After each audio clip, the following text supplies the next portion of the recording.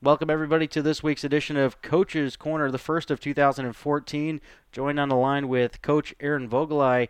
Coach, how were your holidays? No, the holidays were great, Stearnsy. How about yours? Hey, they were pretty good, pretty good. A lot of traveling, a lot of snow, and lots of family time. So, yeah, it's going to be an interesting year for you guys as far as moving forward into the hockey season here as we try to wrap up the rest of the season here. What are you guys doing moving forward here? You guys kind of took a tumble against Delaware. How did this one start out for you guys? It sounded like you guys had a rough trip up from campus. Yeah, unfortunately, we had a broken down bus on the side of 95, and the guys had to sit for an hour to, just on the side of 95 and wait for another bus to come pick us up. So we got a kind of a late start and kind of got to the rink just enough time to get dressed and get on the ice for a warm up. So you get a hockey player out of their norm and out of their routine. It takes its toll, and the fact that it was our first game back after a break and our first game action since Penn State's game over a month ago, it all takes its toll. So we definitely were not ourselves. We just definitely didn't play retriever hockey in the first period. I thought it got better in the second. Just unfortunate that in the first period, we tried to go to a D-to-D pass, it hit the referee, popped up front, and then the guy buried the goal, and we're down 1-0. Hmm. In the second period, we dominated the entire second period, and they came down on a one-on-one and let a shot go, went off Drago's glove and into the net. I mean, that never happened. So we're down 2-0, Hmm. and in the third period, we scored about 2 minutes into the game or into the period. Dan Armstrong had a great goal. It cut the deficit down to one, and we outshot them 16-2. They scored a 4-on-3 power play goal. So we just could not get the puck past Joe Marshall. I thought he played absolutely fantastic for Delaware. He was definitely the number one star of the game. He played very well, and I tip my hat to him. He stopped our offensive attack. So it's bound to happen from time to time. Not very often do you outshoot a team, outplay a team, and not come out with a win. But it happened in this game. So we'll take it as a learning experience, and we'll move on to the next game. Now, how noticeable was the difference out there without your big guy, your go-to guy, Sean O'Connor? I mean, what did it feel like out there, and how did that work with the combinations? And it sounded like you were missing a few more guys at that as well. Yeah, I mean, we took our lumps, whether it was injury or we have a couple other issues that we got to work around. We'll be getting at least one of them back here in the next 2 weeks, so we should be good to go when we go down to Liberty and Virginia Tech. But it's the way the thing goes. I mean, OC had a great career. He graduated, and we wish him the best. But at the same point in time, the show must go on. We got to find a way to win without him. We've done it. We've done it already this year, so we know we can do it. You can't replace a kid like OC. So, but it's something that's when you stick to the systems that are at hand. I mean, I've proven, I think, over 8 years that my system works. The way the game should be played and the way that I coach it. It worked at Temple. It worked for the first 4 years here at UMBC. No matter who you plug in, I mean, you lose Fisher, we still keep winning. Mm-hmm. You lose Harcherick and Post and Durkee and PJ and Ryder and Dana Becker, and everybody thought we were done, and yet we went to nationals the next year. So, the system works. You just have to buy in, and you gotta do your job, and you gotta be responsible in the defensive zone, and you gotta cycle the puck, and you gotta bury your opportunities, and we've got the personnel for it. So, I mean, we're going to be fine. I truly believe that. We got a great bunch of kids. They love playing the game of hockey. They love playing it together. They love playing, for me, and, we're going to do just fine. So, I think adjustments have to be made, but, at the end of the day, it's still hockey, and they're going to have to go out and they're going to have to do it twice this weekend up against a heated rival. Yeah, you just rattled off some names that really took me back about 4.5 years, almost 5 years ago, when we first started up at UMBC, and yeah, quite a change as far as obviously the record numbers side with those few that or some of the few that you've named there, but Yeah, the system has definitely, definitely favored you guys and what you brought in from your previous experience. But I was just asking because not only was just OC missing from the roster in this game, but a few others. Obviously, it was a night and day difference when you've played this team about a month, just over a month before. Up in your barn, I mean, obviously, with the circumstance of the bus going down and then missing some players, I didn't know if it was just after the holidays, people kind of getting their legs back underneath them and skating off the turkey or what have you. But how do you feel moving forward against Temple in this big weekend coming up against an old foe of yours? I think we're going to be fine. I truly do, Stearns. The guys regrouped after the loss to Delaware. They realized what we have to work on. We worked on a major thing on Monday. We're going to work on a couple other things tomorrow at practice, and we're going to be ready to go. And I know Temple's going to be ready to go. They want to play us, and they want 2 wins to prove that they're not, the 14th ranked team in the Southeast. They want a chance to try to get back into regionals after, not being there for the last 2 years. And I think it's going to be a battle. I really do. It usually is. We got the better of them last year on our home ice, and they got the better of us. And they held on in their barn, and I think it's going to be, another 2 great games of hockey, and we'll see what happens. Yeah, definitely. Talking about Temple here, it's been a team in transition over the last, pretty much year, 2 years, as you referenced the last time they were up in regionals, but and also making the trip out to nationals. I believe was that 2 or 3 years ago that they went out to San Jose with you guys. San Jose. That was it'll be 3 years, 3 years come this March. Yeah, definitely a different team. Talk a little bit about the transitions that they're going through and what you see from your perspective.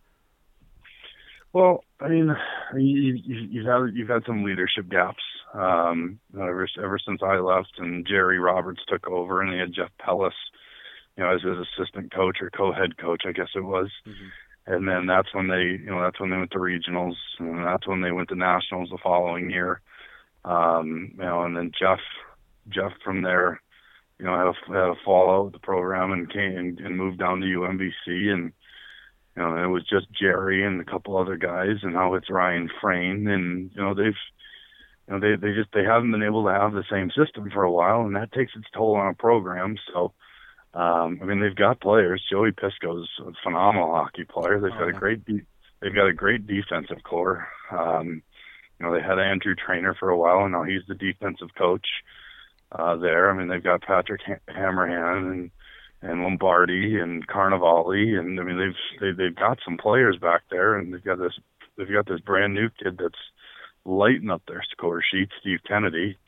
I've seen him play a couple of times, and he's a phenomenal talent. He's probably one of the better forwards in our conference. Mm-hmm. So we're going to have our hands full trying to keep him off the score sheet. I think he's got 26 or 29 goals on the year, so he's good.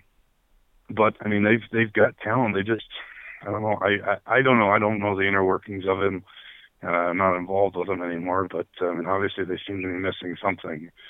They just keep falling short or losing games they shouldn't, and losing too many of those will get you out of the rankings. And you got to beat the teams that are ahead of you, and they haven't been able to beat Maryland in a couple of years. And that's the team that ousted them last year. Maryland got into regionals by a vote over Temple, and look what happened. Yeah. Maryland goes to nationals, and Temple sits home. Yeah. Well, definitely quite a history since you were a part of the program, and now looking back at last year, it seems like you like to do this with the home and home against Temple. Right now, you're currently holding a 6-3 record on them since becoming coach of UMBC. Last year you guys obviously had the first game at home with a 6-1 victory, and then things got a little bit different up there.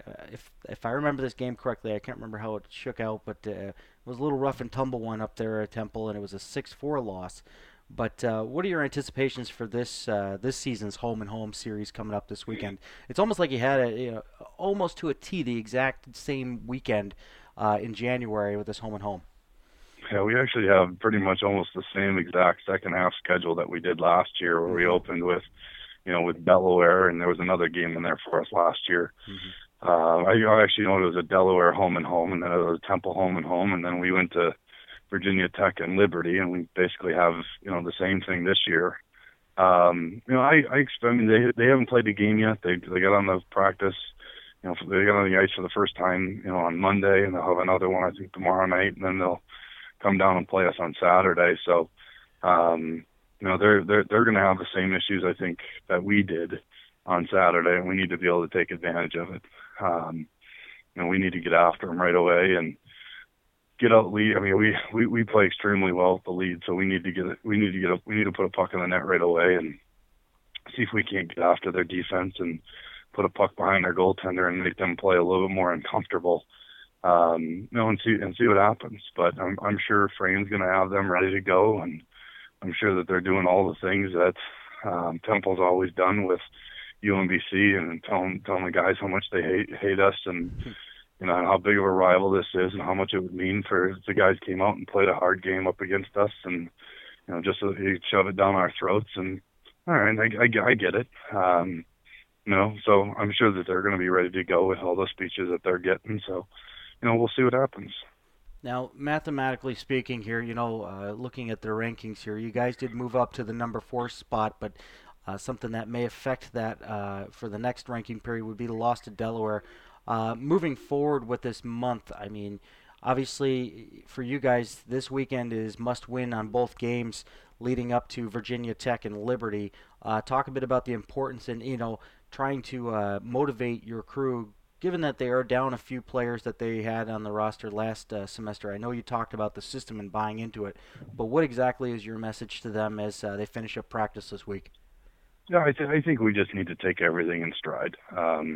And I think we just need to keep building on momentum. And we built on momentum in the game in Delaware, and we need to, getting outshot in the first period up against them, and then turning around and out shooting them in the second period by a couple, and then out shooting them by 14 in the third. I mean, I think that when we definitely started to get our legs, we definitely started to play better. And we just need to take that forward into the game on Saturday up against Temple and come out as hard as we finished up against Delaware, and I think we'll be fine.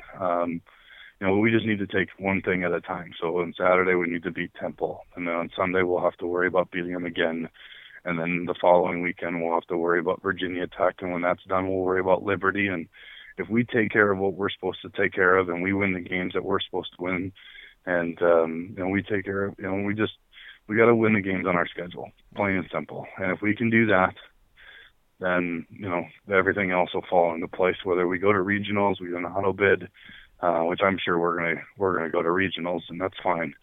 That's kind of the UMBC way, just to go to regionals, and that's and it is what it is. So we'll go back down to Lynchburg, and we'll go to regionals at Liberty, and we'll earn our spot.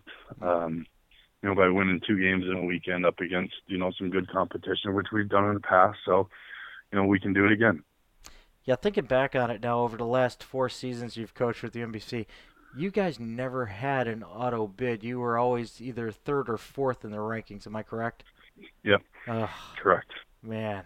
Oh yeah, we've had a couple stints at 1. We've had a couple stints at 2, and just never at the end of the year. Usually because we drop a game like the Delaware game, coming out of break, and it is it is what it is, and it proves on how hard it is to get that that 1 or that 2 seed in the region with the likes of Florida Gulf Coast or Penn State's kind of owned one of those spots recently, and Miami's always phenomenal, and now Virginia Tech has been great this year, so now they're up in the 2 spots, and it's going to be a battle. It really is. I mean, you've got Rowan and Liberty and Virginia Tech and us and Penn State and Miami and Florida Gulf Coast. There's not a bad team in that entire bunch. So,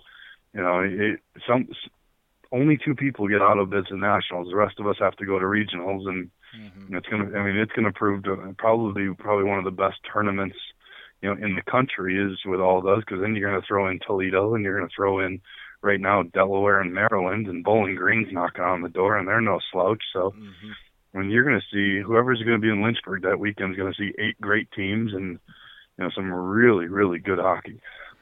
I might have to clear my calendar, but I think my pregnant wife might actually get upset with me. Yeah, knowing your wife, Stearns, there's no chance we see you there. Sorry. Yeah. So I'm getting a look, I'm sure, through the Oh, back of my head. oh, there's no doubt. She heard you're going away and went, wait a second, what? What did he just say? I'm already pushing it with coming down to call the Virginia Tech game down there in Roanoke. Yeah, there's no doubt that dog's already clearing a space next to him in the doghouse for you. Oh So don't worry yeah, about it. yeah. He and I are going to share the same bed, I'm sure. It's all right. I do it every night. Don't worry about it. All right. I know this is probably going to end up being one of the shorter podcasts, given that we only have, like, obviously the one game to talk about, but the big weekend to talk about ahead here. I think we've exhausted it here, but any final thoughts before you take on Temple in a home and home? No, I mean this weekend's always full of emotions, whether it's being from the coaching staffs or I mean Palace played with these two. He also coached them, and I've obviously coached Trainer since he was in ninth grade, and I coached Frayne for 3 years, so they know me and I know them, and it's going to be, I'm sure it's going to be emotionally filled. I mean, we have an ex-player of ours on their team in Kurt Nosey, and he there's no love lost for for us from him, that's for sure. I mean, he hates us, so he always comes and plays hard, and so I'm sure that the hitting's going to be hard. It's going to be a fast-paced game. The goalies are going to have to be at their best because, I mean, Mullen's going to have Atkinson and Bloom and Tracy and Sadler and everybody else on our roster, and and Mullins and Drago's going to have to deal with Kennedy and Pisco and Malinowski and Brewer and everybody else on their team that can put the puck in the net. So anybody can win these games, especially when it comes down to rivalries, and it doesn't matter that the rankings are 4 and 14. It's going to be a 1-2 matchup or a 3-4 matchup, and it's going to be some good hockey. I just hope that everybody keeps all the emotions in check, and it remains hockey, because that's the most important. You don't ever want to see anybody get injured in these kind of games, and you just want to see good, hard fought battles, and at the end of the day, somebody's going to win and somebody's going to lose, and you can just hope that you come out on the winning side. All right, sounds good. And of course, I'll remind everybody out there that we'll have Saturday's game, and it's a 2:30 game. It is not 2 o'clock, or 2 o'clock. I beg your pardon. And it's not at its normal time at 4:30. So be sure to tune in at crossicefeed.com for the live play-by-play action. And so quite a big weekend coming up for you, Coach, and wish you the best of luck, and we'll catch up with you afterwards. Thanks, Stearns. I appreciate it. All right, for Coach Aaron Vogelai, I'm David Stearns saying take care, everybody. We'll see you on Saturday, and as always, don't stop believing. Take care.